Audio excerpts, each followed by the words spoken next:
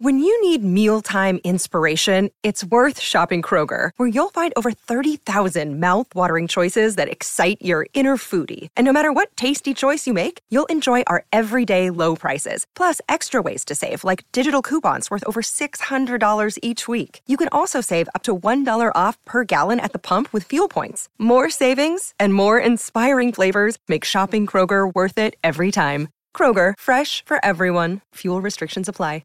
Another day is here, and you're ready for it. What to wear? Check. Breakfast, lunch, and dinner? Check. Planning for what's next and how to save for it? That's where Bank of America can help. For your financial to-dos, Bank of America has experts ready to help get you closer to your goals. Get started at one of our local financial centers or 24/7 in our mobile banking app. Find a location near you at bankofamerica.com/talktous. What would you like the power to do? Mobile banking requires downloading the app and is only available for select devices. Message and data rates may apply. Bank of America N.A., member FDIC.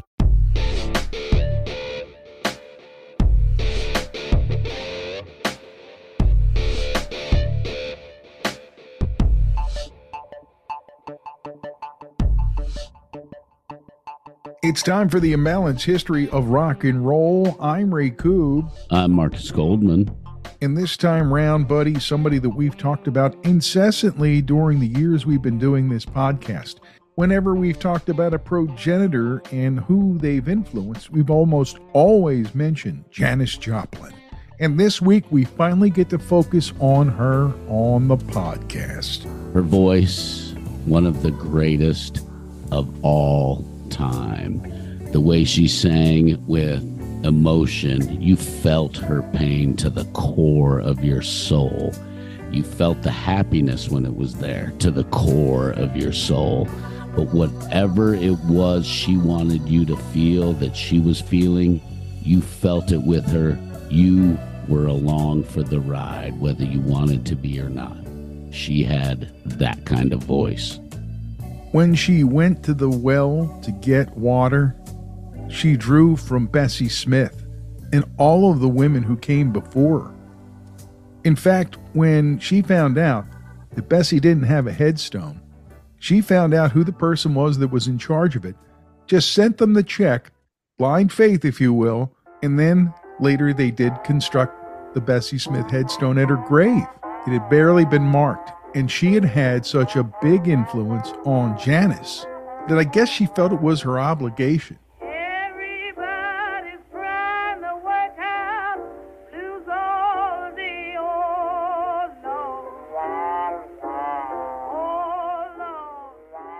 But we're getting ahead of ourselves there, as we often do here at the beginning of the podcast, Marcus. As always, we are sponsored by our good friends at Boldfoot Socks at boldfoot.com and by Crooked Eye Brewery in the heart of Happer, pouring the cure for what ails you since 2014. Janis Joplin started life in Port Arthur, Texas. Mom and Dad were busy. Mom was a registrar at the local business college. Dad worked for Texaco, and she had siblings, by all accounts. Good Christian family there in Port Arthur. But young Janis, oh yeah, she had those albums, Ma Rainey and Bessie Smith. She loved Lead Belly. And that's what made her want to sing. And when you listen to her voice, even in the early recordings of it, you can hear those artists influencing heavily everything about her tone, the way she sings, the way she feels it. Oh, Black Betty, bam-ba-lam, oh, Black Betty, bam-ba-lam, Black Betty, bam-ba-lam, Black Betty, bam-ba-lam, jump steady, Black Betty, bam-ba-lam, jump steady, Black Betty, bam-ba-lam, oh, Black Betty, bam-ba-lam, oh, Black Betty, bam-ba-lam, looky on the Black Betty, bam-ba-lam, looky on the Black Betty, bam-ba-lam. Not a whole lot is made of her time in Port Arthur. We know that she got a lot of shit when she was in school. She was bullied to the nth degree. And in our current time, Marcus, that shit wasn't going to fly. The things they said to her because she wouldn't repudiate black singers and stuff like that. Let's just leave it there. Yeah, the names that they threw at her were awful. She didn't fit that Texas suburban mold by any means. Total free thinker and really wanted to do things her way and live life her way. And so, of course, she was bullied for it. I guess Janis felt like if she tried college, something different, that maybe things would improve, right? Not completing her college studies because, frankly, I think she found that she had other things she'd rather be doing. She was playing local coffee shops and little bars and stuff in Texas and singing with her band and doing stuff like that. But right. She was also picked on again in college for being different. And that was something that I think that was something that really wore her out in Texas. And she was like, I got to get the fuck out of here. She was once cruelly named the ugliest man on campus, if you get the drift of how fucked up this was. But one of the earliest articles about her is from those days, and they cited she often walked barefoot about campus in her Levi's with her auto harp playing music everywhere she went. So her identity was already being forged there in the middle of all that bullshit. And as often will happen in a situation like that, like-minded freaks and nerds all gather together, and the gang at the campus paper, the Texas Ranger, were that bunch. And Gilbert Shelton, who she met then, was a cartoonist and later became one of the Freak Brothers. Talk about your underground influences early on, right? But there was no fucking way she was staying in Texas. You put it perfectly, pal. Now, she and her friend Chet Helms had heard about everything that was going on in the hate in San Francisco, so they went right to the middle of it and hitchhiked their way to San Francisco. You know, back then it wasn't so dangerous to hitchhike because my father, a few years before they did that, hitchhiked from Denver to New York City. So it was one of those things that kids were doing without fear, without danger. I know, because when I was a kid in college, I had no problem with getting the thumb out there and getting where I had to go when I didn't have wheels under me. So it's part of life back then. So when they finally arrive, they go right to the heart of it. And Janis ends up living in an apartment, and I'll find the address, 3 doors, 4 doors from the intersection of Haight and Ashbury? Yeah, she was pretty much right there. Now, at this point, we're going to leave Golden Gate Park to go into and take a slight sojourn through the Haight-Ashbury district of San Francisco. This is the new avant-garde left bank area of San Francisco, which has evolved or developed over the past number of years. In fact, I would say that the last 18 months has seen a tremendous increase of the so-called hippies who have invaded and lived in this area. I saw the address in, I think it was the 2020 documentary when one of the narrators was standing there, and I just can't remember it. It looked pretty normal by then, but back in the day, man, it was the center of the hippie freaking universe, man. Welcome to San Francisco. She gets there, and shortly after that, she meets a guy named Jorma Kaukonen. Now, this is 1963-64, well before either of them would meet the bands that they would become a part of, Kaukonen with the Airplane and she with Big Brother and the Holding Company. But they set up a crude recording with Jorma's wife playing the typewriter in the background, or maybe she was just regularly typing and it just happened to be on while they were doing the tape they were doing. You know, it wasn't exactly high tech. And you may wonder, Marcus, why was Jorma's wife playing the typewriter? And it's because they recorded it at their house. It was that kind of thing, you know? June 25th, 1964, they recorded a few songs. Trouble in Mind, Long Black Train, which is really good on the tape, by the way. Here comes a long black train right by my back door again. Here comes that long black train right by my back door again. Now it's the same old train now, so my two best friends. Her take on Kansas City Blues with Jorma playing, sweet. And it's a legendary take of Hesitation Blues, one of the favorites of all of those spiritual blues kind of influenced people. You know what I'm talking about? Yep, that's W.C. Handy. Well, out here on the downstairs in God we trust,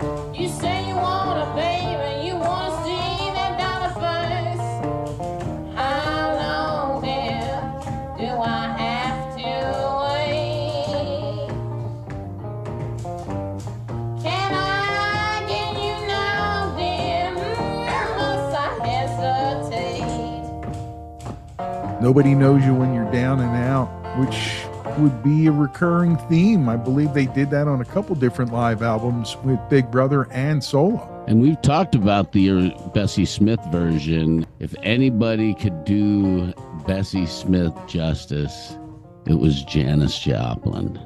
I'm sure when Janis came along that there were a lot of the old Bessie fans who were still alive who were sitting there going, damn, never thought I'd hear that sound coming out of a white girl, right? What it really is a look in on both she and Yorma at that time, before they both got busy doing what they were going to do to change the rock and roll world. Here's the spirit of 65, because we're going to be talking about the Summer of Love in 67, right? Coming up on a future episode. But her friends threw her a bus fare party so she could make it back to Texas, which she wanted to do. She'd been partying pretty hard, and her family noted that when she got home, she was really thin and gaunt. And being home, she was able to avoid the normal haunts, the drugs and the alcohol and the lifestyle. But you got to singing, and once you get it in you, you don't get it out. In the school, it didn't take. She did a performance for Mance Lipscomb, Texas bluesman who needed some help. Started to get her name. And then she met, what was his name? Peter DeBlanc. Yeah, the fact that her relationship survived long distance, being that she was pretty wild and pretty free and had alcohol and methamphetamine issues, was pretty impressive. And I guess Peter dug her, but I'm sure with her past of bullying and harassment, she was probably pretty leery. Well, he went to Texas, asked for her hand in marriage, and shortly thereafter ended the engagement. He traveled a lot too. And I guess he realized that two people traveling in separate circles might not work out anyway. And speaking of not working out, there's another thing that didn't work out, like being home in Port Arthur, Yeah. Not really her thing, right? True. Fortunately, though, she met this guy named Bernard Giarratano. He was a psychiatric social worker, and he started to help her to figure out that she could be her and successful without the drugs and alcohol. I just don't think whatever he taught her took. Put it all together, man, and don't you think that an escape from Port Arthur back to San Francisco or somewhere else was almost inevitable from the beginning? There's no doubt she wasn't going to stay in Port Arthur, Texas. The experiences she had in the past with the cruelty from the other kids in town, this was a short stint for her to figure out what she was going to do and for her to get back on track, which was what she had fully intended to do. Things had changed in the hate when she got back, and one of her friends said she looked like Texas. And I always think of the kid on Young Sheldon's mom, on CBS, that Texas mom look from that era. Mother, Yes? is it okay if I use a knife to butter my toast, or are you worried I'll do something crazy with it? You can butter your own toast. Oh, good. You see the toast, too. I was afraid I was imagining it. Shelton? All right, that's enough. What's going on? Nothing's going on. Everything's fine. I'll tell you later. My mother believes I'm mentally unstable. And since there's a genetic component and I'm her child, I suppose it's possible. She got right back into the swing of things, though. She hooked up with Chet again, about replugging into what was going on. And he was the one who told her to get with Big Brother, and he was the one who told them that they should bring her in. Now, there's an interesting dynamic in this whole thing. She figured, yeah, I'm a good match for this band. After they met and everything, she kind of knew who they were already. It was kind of a thing already in the scene. They were one of the big four bands. Some of the members of the band, though, felt they were doing her a favor by bringing her in. It's a whole different era for women in the business, let's just say that. But that wasn't uncommon, as we've learned, as we've done this podcast. One of the things we're not really crazy to discover, but it was true. The way women were treated as second-class citizens or third-class citizens in this business was horrible. Or an afterthought. Yeah, or even an afterthought and just completely not respected. Very disappointing. And had she been respected, I think she might have survived, and she may have done some pretty incredible things moving forward. Sit there,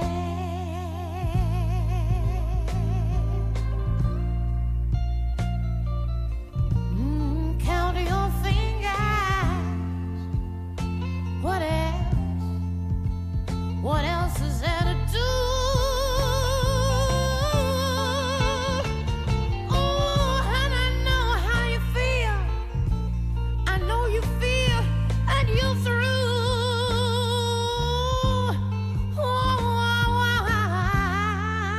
I sit there, count your little fingers, my unhappy,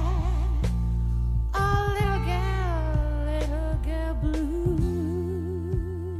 Like in that 2020 piece, Little Girl Blue is pretty much the image I'm getting of her, struggling against what the world sees and what they say. Instead of listening to her own heart, maybe she just wasn't strong enough, or she was so strong for this world that no one could accept how different she was. I need you to come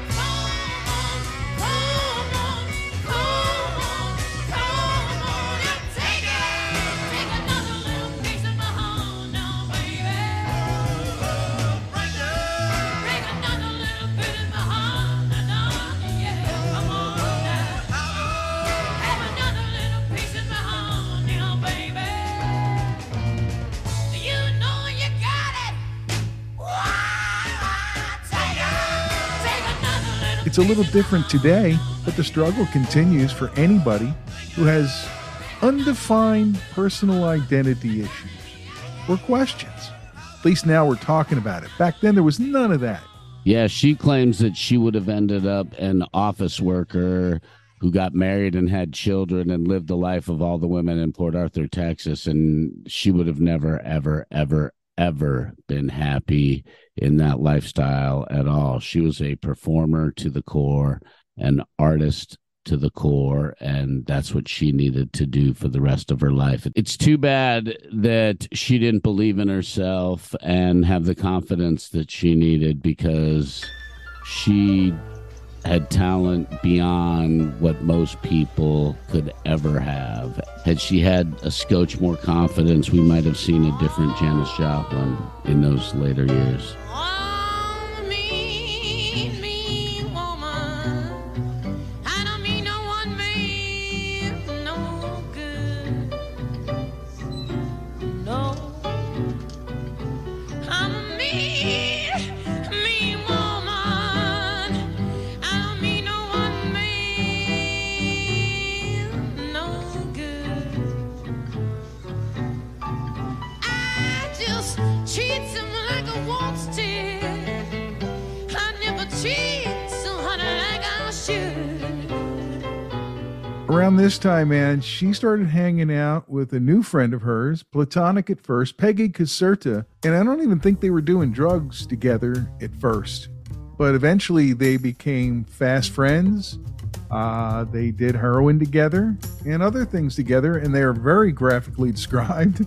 By 2020, it was so funny to see Siegel, who was the reporter, talking about his days in Haight-Ashbury, and Cynthia McFadden there going, well, back to you, John. You know, that was so funny because we're talking about the fact that Peggy and Janis were lovers and were open about it amongst their friends. It was no big deal to anybody, nor should it have been, right? But she also liked the boys. And that leads to a sad part of the story because of other people being uncomfortable with Janis and what she wanted on that final night of her life. Basically, ABC was saying nobody showed up for the threesome that she was trying to have between her fiance and her and Peggy, but Janis, and it kind of sent her over the edge, or made it, possible for her to go over the edge and not come back, which is what happened that night,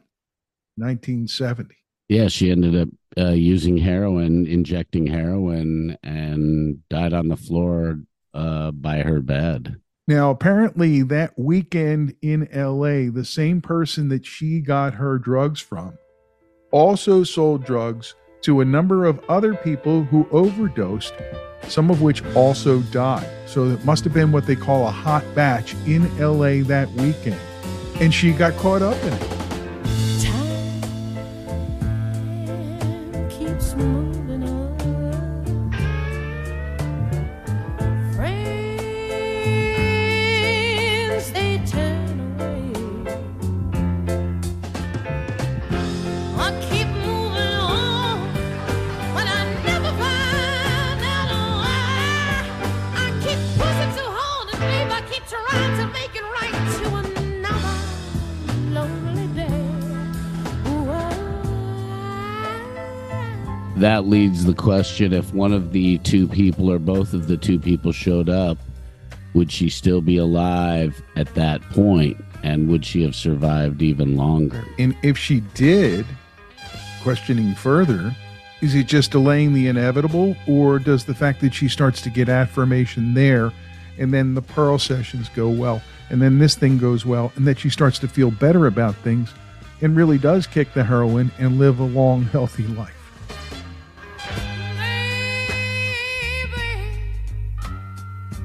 Well, if I could pray and I tried to, you might come back home to me. Maybe. Whoa. If I could ever hold your little hand, ooh, you might understand. Maybe. How about that as the Scooby-Doo ending, as Garth and Wayne would call it? I think the Scooby-Doo ending is pretty, in some ways, maybe accurate. She may have given up heroin, but do you think she would have ever given up her booze? I don't know if she would have ever given up the alcohol. Oh, she loved her That's the Southern one Comfort, thing. man. She always had a bottle of it handy, right? That's what they talk about. Yeah, I think she took some big swigs from the bottle after she performed on Dick Cavett during a commercial break, and the audience was like, whoa. And I think it was Dick Cavett, her final interview, but I'm not 100% sure on that. We talked about her joining Big Brother and the holding company, and they start working together, and they go on a road trip to Chicago where the guy who brought them in can't pay them, so they can't get home. Well, baby, when times are bad, call on me, darling. So they signed a record deal. So they have an album recorded in late 66 for Bob Shad at Mainstream. Along the way, they get an invite to be on stage for what will be a life-altering event for everyone in the band at the Monterey Pop Festival in June of 67. Some came along, honey grand to hold on, and it felt like a ball and chain.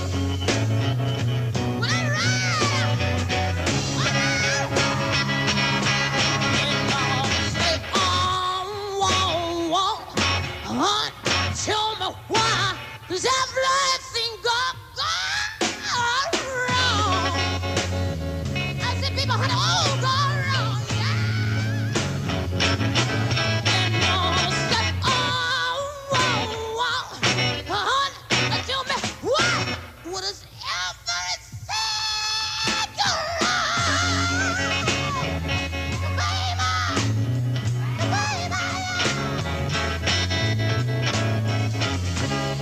We hear you going to tea, and I want to love you. I want to love you for so long. Oh yeah.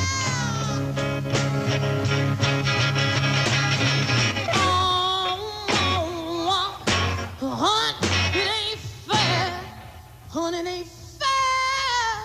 What do you do? I said, honey, what you doing to me? No. And no, said, honey, it ain't fair. Oh, baby, it ain't fair. What do you do? I said, no.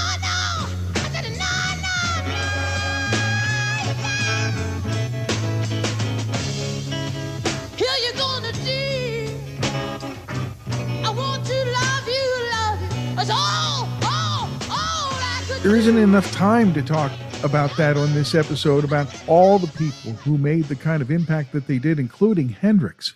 A friend of mine who was there said this was a night unlike any he'd ever experienced before or since. So that's in June. The album comes out in August, and they're on their way, even though the album isn't really the greatest. The talent in the grooves cannot be denied. Loving this world is so hard to find. When you got yours and I got mine, that's why it looks like everybody, this whole round world, they're down on me, saying they're down on me, down on me. Looks like everybody in this whole round world. But it's a lot more Big Brother than Janis than what we'll hear on the next record after all this stuff kicks in. Speaking of which, that's when Columbia steps in and says, hey, we're interested in this band. We think we can do something with them. And they obtain their contract from Mainstream, and they get ready to make their first record full on for Columbia Records. It turns out to be Cheap Thrills. What an amazing time to be in the music business. And this band is right on the edge of making it as big as anybody. Summertime, time, child, the living's easy.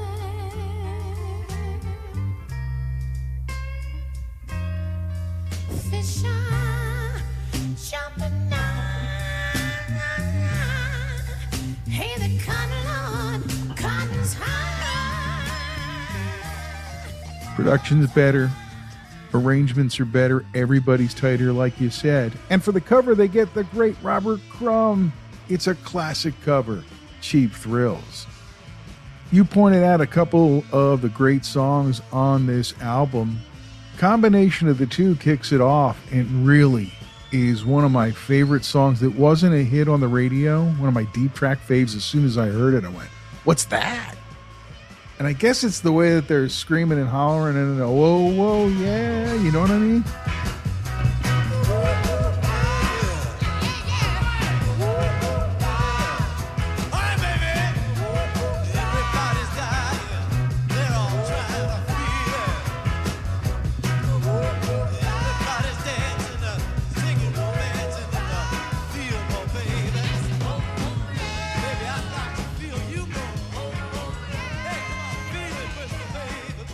And I think they've been doing the song I Need a Man to Love, but Janis really found the extra gear in the studio when she delivered the vocals on that puppy.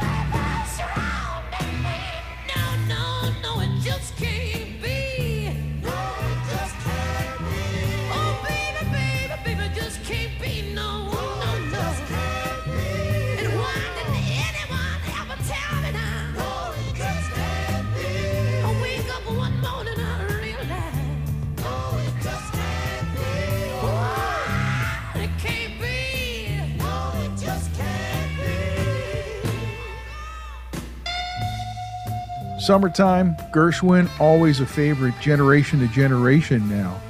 And her take on it kind of made that a thing, you know? Like it's okay to like Gershwin, you know what I mean? Sounds good to me. And Side One, Piece of My Heart, legendary, still on classic rock radio all over the world. And it really highlighted the team of Burt Burns and Jerry Ragavoy writing that song and a couple others throughout the years.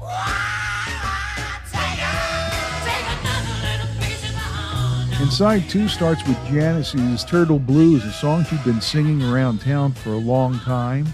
Oh Sweet Mary, and then The Incendiary, Ball and Chain. All centers around that deep emotional pit and the feeling that it's all one big fucking day, man. Hard to swallow, but she makes it so sweet. But honestly, it's great to get into the pool and just swim a little bit when the music is so good and it's so delicious to listen. The songs you haven't heard in a long time, I've been doing a lot of that and continuing to discover music.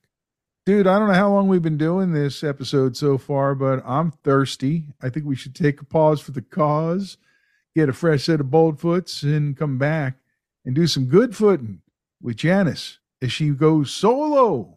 Thanks as always to Boldfoot Socks for sponsoring the podcast. And boy, oh boy, they've got some big doings, and we've got Josh. Yeah, Josh ran a 100K race in the socks that he wore the year before, and they held up just as well the second time. And here's the man, Josh Law, on his latest adventure. The Ravapai 100 miler. All right, so we just hit mile 25, which means we are 1/4 of the way done.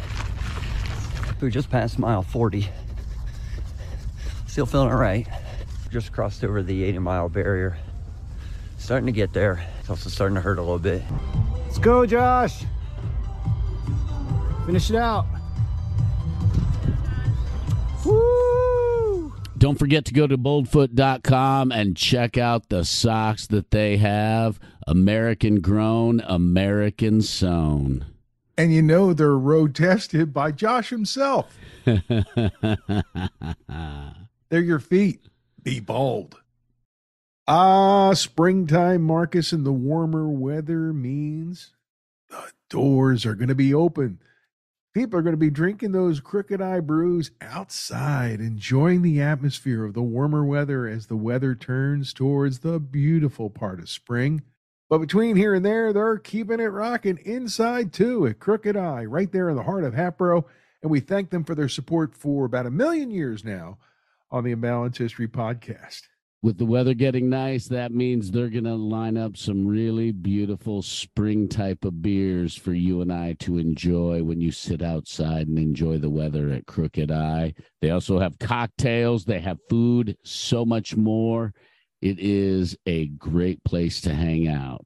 And the entertainment is ongoing. Every night there's something going on, including my vinyl night, the second Tuesday of every month.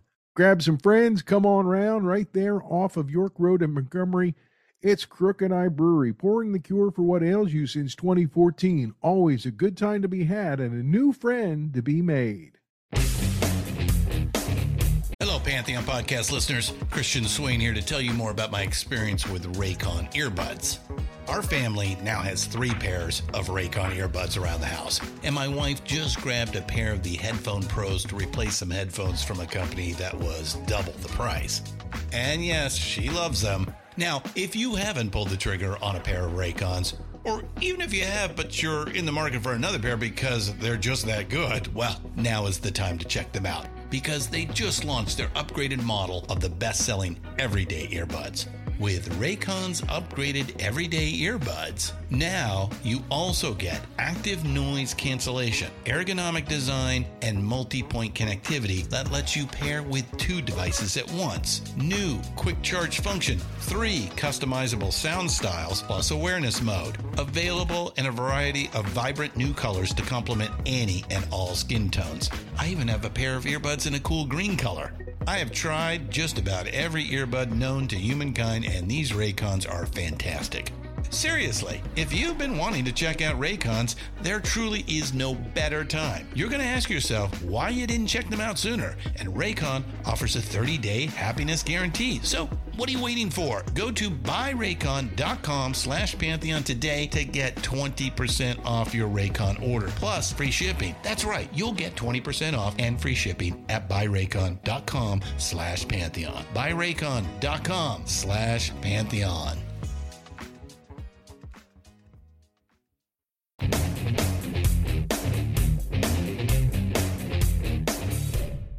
It's all about Janis Joplin on this episode of the Imbalanced History of Rock and Roll podcast. Marcus and Ray hanging around.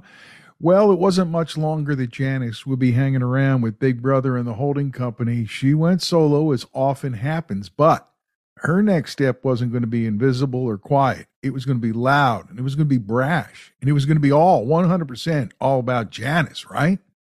Yeah, Janis seemed to have some really good chemistry with Sam Andrew, and I think she really liked playing with him. I think they had a lot of trust, and with Janis, trust was very, very, very important. I also think that she wanted to be the center of attention, the star, too. End of the summer of 68, right after the release of Cheap Thrills, Janis tells the gang she's leaving. It'll be in the fall. And the main reason she gave was wanting to do solo music that had more of a soul music feel to it. And Sam Andrew planned to join her, also leaving Big Brother, in this as yet unnamed band. So she did her business. She was a pro, did her tour through October and November of 68, ending on December 1st back home in San Francisco. A benefit for Family Dog, which included Chet Helms and some of the other people who've been involved with the band in the early years. 3 weeks after that, Janis and Sam and their new band played in Memphis for the first time. The Cosmic Blues Band was born. Yeah, she was influenced by all aspects of soul and blues, and she really had a deep love for the soul and blues music of her time. Even though she was getting more respect after Cheap Thrills, I think the way that she was treated early on, and the way a lot of women were treated in rock bands, made her think, I got momentum. I could be my own boss. I can do this. And there was no reason not to. Well, Janis and Sam started recruiting for this new band. They found keyboardist Steven Ryder, saxophone player Cornelius Snooky Flowers, who takes a turn on vocals, and Brad Campbell, who would stay with her on to Full Tilt Boogie, joined as the bassist. Just a little bit harder, so I can love him until myself. Well, I'm gonna try, yeah, just a little bit harder. She also had a love for the China White, reportedly shooting $200 worth of heroin a day, the equivalent of like $1,500 today, maybe. That's a lot of heroin. It is. And the life, other than the drugs and the music, was kind of non-existent in a lot of ways. And she was always on tour at that time, going here, going there. And a lot of her friends and people around her, her publicist, Myra Friedman, who later wrote a book about Janis, tried to tell her, like, the danger of traveling internationally with hard drugs, what it could do to you, what you could end up in the middle of. I still can't believe she didn't get busted once. Work me, love.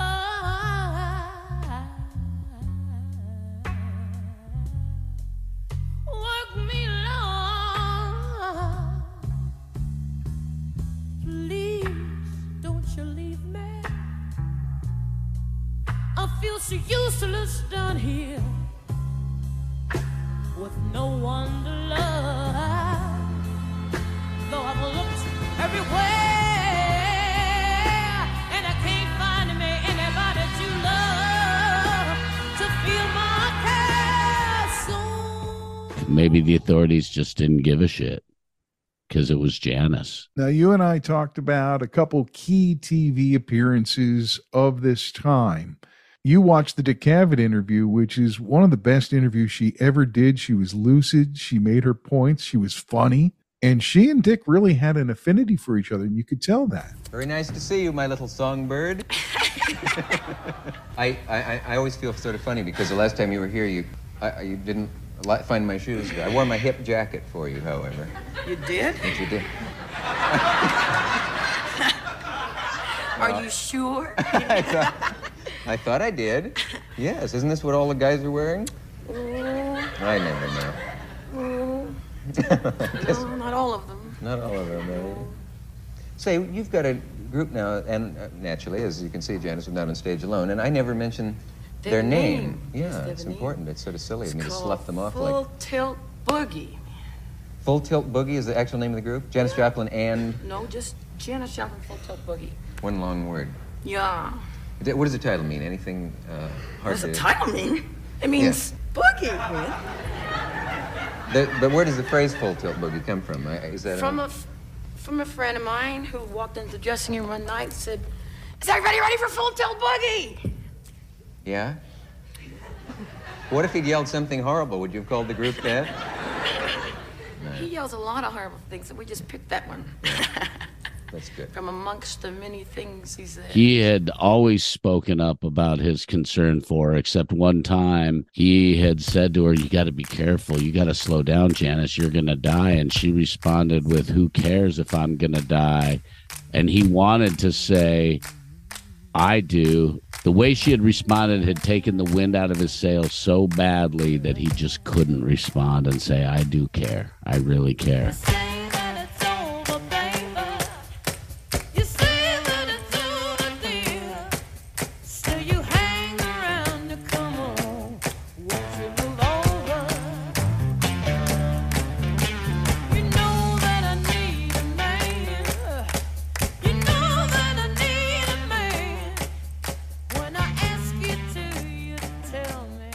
In July of 69, she performs Try Just a Little Bit Harder and To Love Somebody, her take on that Bee Gees hit.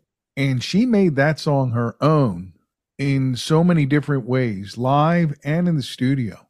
I love her voice and what she did to that song with it. In my brain, oh, honey, I can see your face again. I know, I said I feel I got to know my own frame of mind. Oh, but nobody has to ever be so goddamn blind, honey, like I was. And I tell you that I was. I said I know that I was very, very blind. Oh, but I'm just a girl. Can't you just take a look at me and tell that I live, honey, and I breathe for you. Don't you know, do you? But what good, honey, what awfully good can I ever do? Oh, it's because I can't find you, babe, I can't find you. And I've been looking for you, and I've been reaching out to hold on there. Yeah, you don't know what it's like. No, you don't, and you never ever did. You don't know what it's like. Would I love anybody? Oh, honey, I got to talk about it now. The way I try to love you, babe. And I just want you to know I tried. Yeah, her voice is so powerful throughout her career, and not just like loud powerful or strong powerful, but emotionally powerful. You feel every bit of her emotion when she sings. Not everybody was buying in here at the beginning of the Cosmic Blues Band. A lot of the critics were starting to give her the go back to the Big Brother noise, even before everything was done. And this is part of the disrespect that she was given in the music business at a time where chauvinism, despite everybody's enlightened view in the 60s, was still a big part of things for women, especially.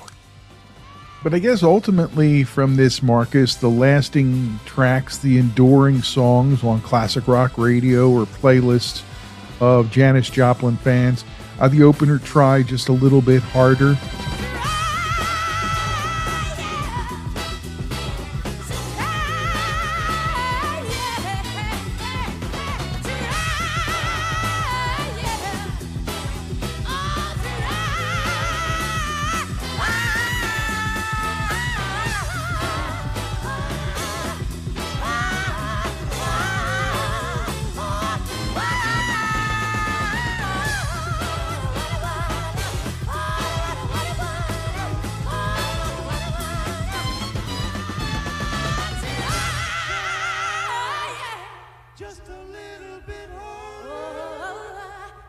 Sure, she had them cosmic blues again, Mama, but she also was smart enough to bring in people like Mike Bloomfield to fill in some parts and other studio guys like Goldie McJohn to help make sure that it was a full-sounding record. Good stuff. In one of those classic labeling faux pas, it went out with virtually nothing on the cover but Janis's face, and eventually they commissioned R. Crumb to do a little sticker like, hey, everybody, this is Janis Joplin and Cosmic Blues and all that, right? And after that and some airplay, it actually started to sell. And that was really making her feel like she'd made the right move. What were the songs that were getting play on the radio from this record at that time? Do you remember? Try Just a Little Bit Harder was the big hit, but I suspect that FM radio, AOR underground radio at the time, was playing all the songs. All of it was pretty cool. There's a lot of stories told about Janis's role in her time spent at the Woodstock Arts Festival in 1969, Marcus. There is footage of her and Peggy. Famously, they put it into the 2020 piece we keep talking about, of them walking across a field once they first got there. They did drugs, and then they were delayed because the whole thing was running a little behind. And then she, and I think Peggy too, got so whacked out that they had to delay her even further, putting her on at 2:00 in the morning. And by then she had drank a little bit as well.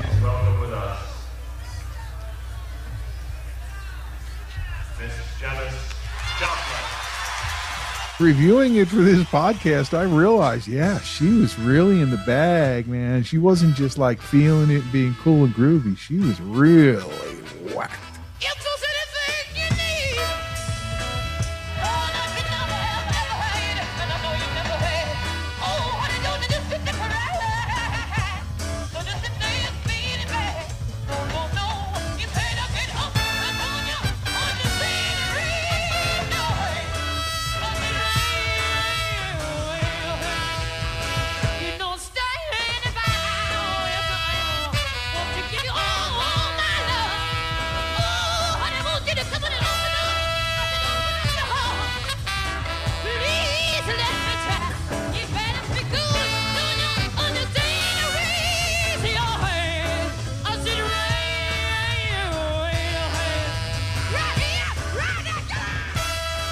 But still, most people who were there call it one of the highlights. It was raw and powerful and perfect for that historic weekend, right? Oh, yeah. The live performances that I have seen since then, because I was too little to experience it, or my parents would have never even thought twice about showing up at Woodstock.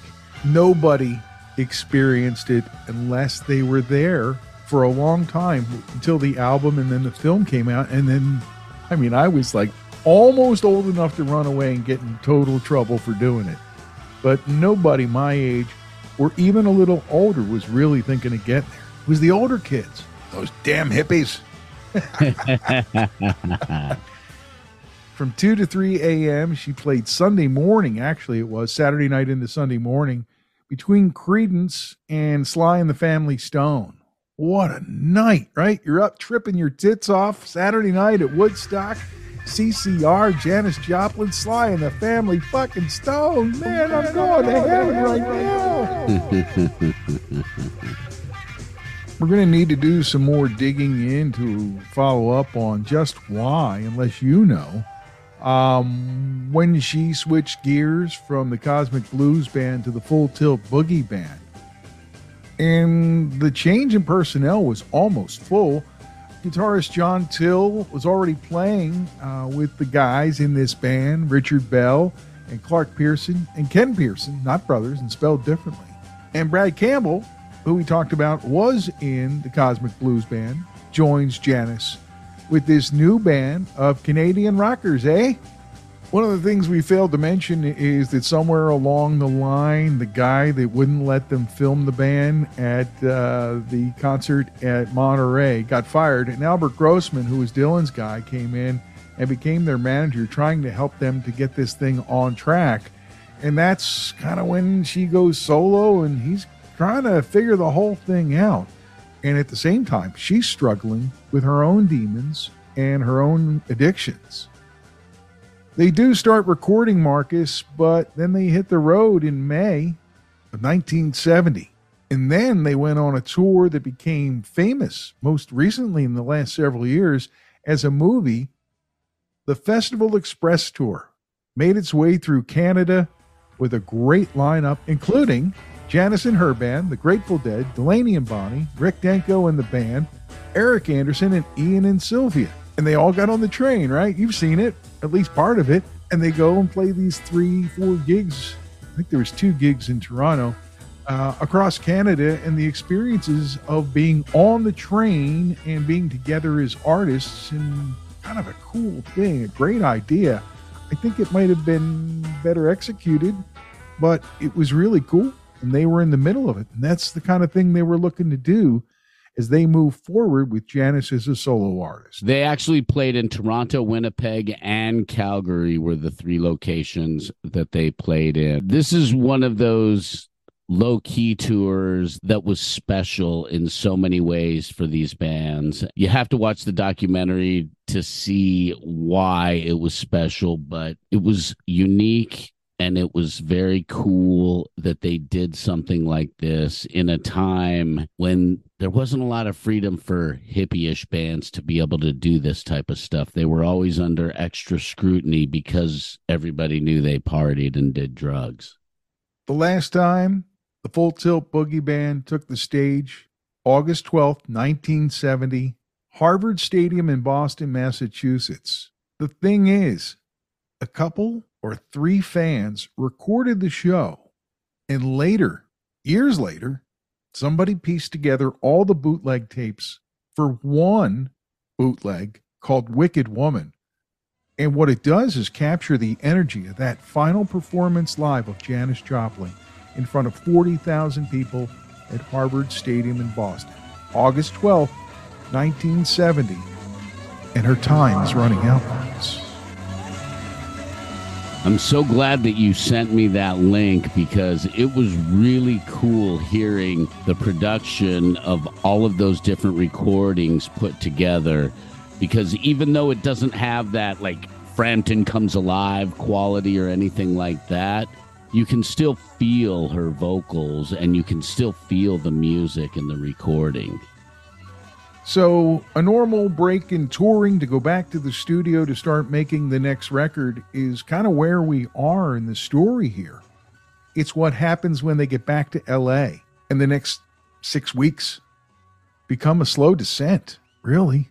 And I think a lot of the people around her that weren't directly in her circle were worried about it. You mentioned Cavett. There were others who were vocal, and I guess everybody felt a little funny to be telling somebody how to do their business. Back in LA, they're at work on what will be the Pearl Sessions. And there was a lot of music that was recorded at that time. They came out in box set versions and expanded versions. And it's a legendary time in rock and roll because of the music that was being made. But behind the scenes, Tears of a Clown, right? Very much so. She was very unhappy. She was very lonely, I think, and definitely struggling with both heroin and alcohol and love. And love, of course, too. But so many people in the entertainment industry wear that clown face because in this business, it's hard to trust people. You never know who's got your back or who's going to stab you in the back. And when you're an artist and your belief is in that pure art form and you expect to be respected and paid honorably for your art and you get totally fucked, it causes a lot of problems. It impacts the artist's mental health without a doubt. It impacts their physical health, and it has an impact on their performance as well. I think that's a part of the industry that people seem to overlook and forget way too often. Today is a lot different than things were in 1968, 69, and 70, but we ain't done yet. There's still far to go as far as the way we treat each other and stuff. And the music business has got its own problems, right? And back then they certainly did. Yes. Now, her relationship with Peggy Caserta at this point was ongoing. At a time when you'd think that the sexual revolution and the summer of love would have made her physical loving of her friend Peggy okay in the world, they still kept it hidden. After the false start with the fella in Texas, she hooks up with Seth Morgan, and quickly they become fiancés. And I don't know if it was just her idea of how to celebrate her engagement, but she suggested that she and Seth and Peggy have a threesome, and they both initially agreed to it. So that becomes the plan. They're going to meet her after her studio sessions at the Landmark Hotel, and then they're all going to hang out and hook up, right? It didn't go that way, did it? Not at all. Neither of her friends showed up. Now, you can imagine little girl Blue feeling down. Neither her fiance, who she thought she was going to build a life with, or her best friend and lover, Peggy, showed up. She felt abandoned. And the weird irony is that both Peggy and Seth thought the other one was there and that everything was fine. The next day, she didn't show up to the studio. John Cook had to find her in her room, on the floor, gone. It was a heroin overdose, although somebody said she also hit her head, and it could have been that as well. Didn't matter. Tom Noguchi's a pretty well-known coroner, and he ruled it accidental death because of the drugs in her system. Sad tale. So she had died before even completing the entire album that would become Pearl. This is true, but it was pretty close. And one of the songs, Nick Gravenides' Buried Alive in the Blues, was one of the tracks where the vocals weren't done. And they decided to close side one of what became Pearl with an instrumental take of that, in tribute to the voice that should have been there. And if you don't think they were on fire in that studio, you go listen to that album. From the opening beats of Move Over, that song kicks ass. Oh, yes, it does.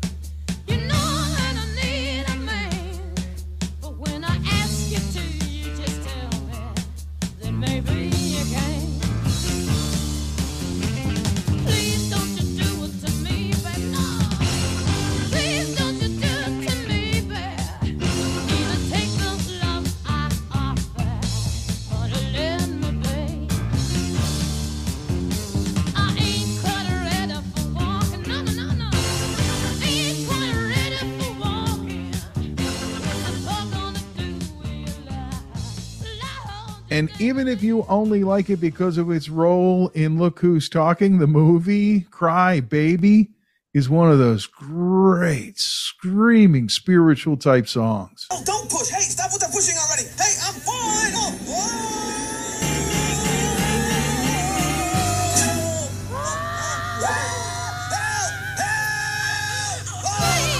Put me back in. Put me back in.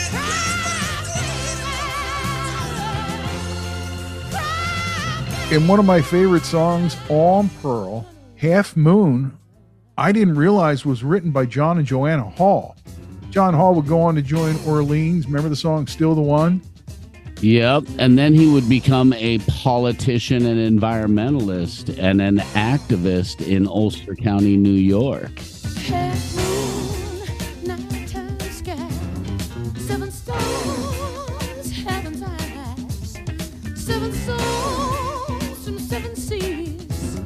Just to bring all your sweet love home to me. Hey, honey, fill me like the mountains. Yeah, yeah, yeah, yeah. You fill me like the sea, Lord. Not time has passed, but still at last. Your love brings life to me. Your love brings life to me. Hey! Well, together they wrote that song Half Moon. So I suspect they got a few checks from that as well. And then, as we mentioned, Buried Alive in the Blues to close side one. Yeah. Half Moon is maybe my favorite song on this record. There's a happiness in her voice that was very rare. A deep, down-in happiness that I feel like you didn't hear it in some of the other songs. You felt the pain and you felt the anguish and you felt the hurt in the other songs. But in Half Moon, you could totally vibe off of her happiness in that song, and it really moved me a lot re-listening to this record. On side two, you find me and Bobby McGee. And when I saw Chris Christopherson talking to the reporters from ABC for that 2020 piece that we referenced earlier in the podcast, he loved her. Yeah, they were lovers, but that wasn't an exclusive club for Janis, right? But you could tell by the way he's talking about it, he had deep affection for. From the Kentucky coal mines to the California sun, hey, Bobby shared the secrets of my soul. Through all kinds of weather, through everything we've done, your Bobby, baby, kept me from the whole world. One day up near Salinas, I let him slip away. He's looking for that home, and I hope he finds it. But I trade all of my tomorrows for one single yesterday to be holding by. And her flip of the genders made it one of her most enduring songs, as well as the next song, Mercedes-Benz, which she wrote with a couple friends on a whim. My guess is that song wasn't anywhere near being complete. There's got to be a demo version of it somewhere. The performance that she did of that song on that Wicked Woman bootleg is the same as in the studio, except for one thing. I think it's how she really wanted it. Everybody singing and clapping along. Oh Lord, won't you buy me a Mercedes-Benz? My friends don't drive Porsches. I must make amends. I worked hard all my lifetime, got no help from my friends. So oh Lord, won't you buy me a Mercedes-Benz? Oh Lord, won't you buy me a colored TV? I'm counting on you, Lord. Please don't just set me free. I'll wait for delivery each day until 3. Oh Lord, won't you buy me a colored And there she is with 40,000 people clapping along to Mercedes-Benz instead of just her and a couple guys in the studio. That was what I think she was going for. One of those little peeks into the future. And very gospel-y, too. You could hear the gospel influence in that song. Bobby Womack's Trust Me is in there after Mercedes-Benz. And then appropriately, if you listen to the words and you feel the music, Jerry Ragavoy and Mort Schumann's Get It While You Can to close the album out. And if anybody should come along, he gonna kill you in love and affection. I'd say get it while you can. Yeah. Hey, get it while you can. Hey, get it while you can. Don't you turn your back on love. No, no, no. Oh, man. Just so much great music, and it was all in progress with Paul Rothchild for the first time, and comes out in January. All I know is when I was going to my cousin's house on Monday nights in Croydon and listening to music, we listened to Pearl both sides every night for weeks and weeks. It's one of those things you never really get over, Marcus. That's true. The loss of a musician that you love dearly impacts you hard because those songs speak to you and they connect to you. So when that person passes away, you feel like a part of you has died as well. There was a time between September of 1970 and July of 1971. We lost Jimmy. We lost Alan Wilson of Canned Heat. We lost Janis. We lost Jim. In that stretch, we lost the master maestro, the bard poet, and the empress, queen of our times. And when I want to really get down in the blues, Marcus, I stop and think about where they'd all be today. Problem was, we all thought, they all thought, that they'd live forever. That shit's been going through my head the last couple days while I've been listening to all these amazing albums that she released posthumously, most of them. And the one that really has grabbed me is that 1968 Winterland show. Oh, man.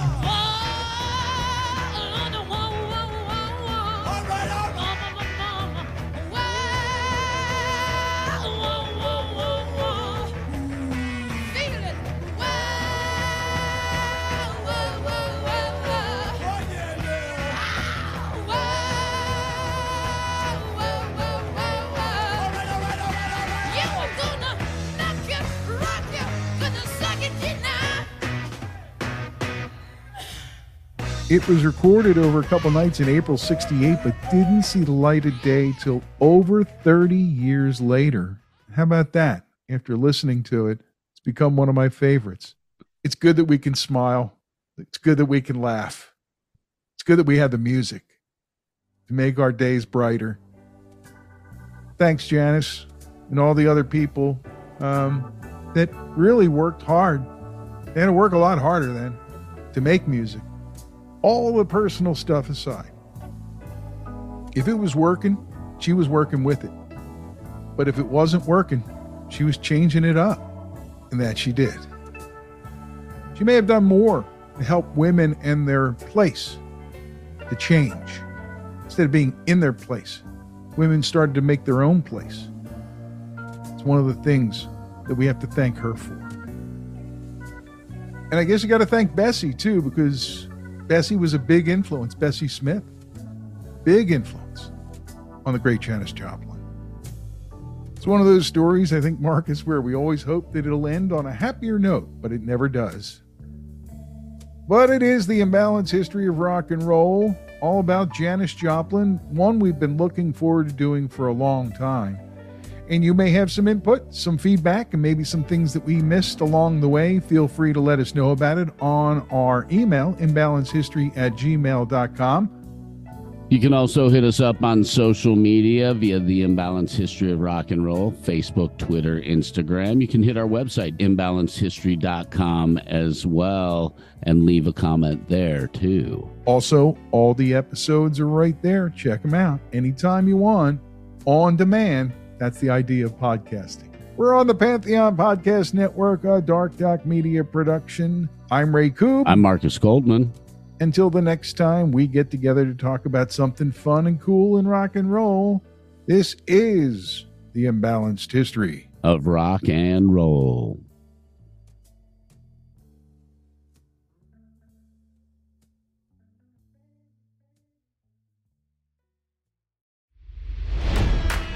It's NFL draft season, and that means it's time to start thinking about fantasy football. FantasyPoints.com features industry-leading experts and prognosticators using proprietary hand-charted data to help you score more fantasy points. FantasyPoints.com is the place to go for whatever kind of fantasy football you play. Whether you play fantasy football, daily fantasy sports, or do a little bit of everything, Fantasy Points has the meticulously researched content to guide you to victory. And why wait for the fall? Fantasy Points also covers the new spring football league, the UFL. Join the guru, John Hansen, Scott Barrett, Joe Dolan, and other massive names in the fantasy football universe with an exclusive offer. Use code Pantheon for 15% off any Fantasy Points package, including the all-in package, with access to every article, tool, and data nugget that Fantasy Points has to offer. That's FantasyPoints.com and code Pantheon for 15% off at Fantasy Points. FantasyPoints.com, code Pantheon. Score more fantasy points.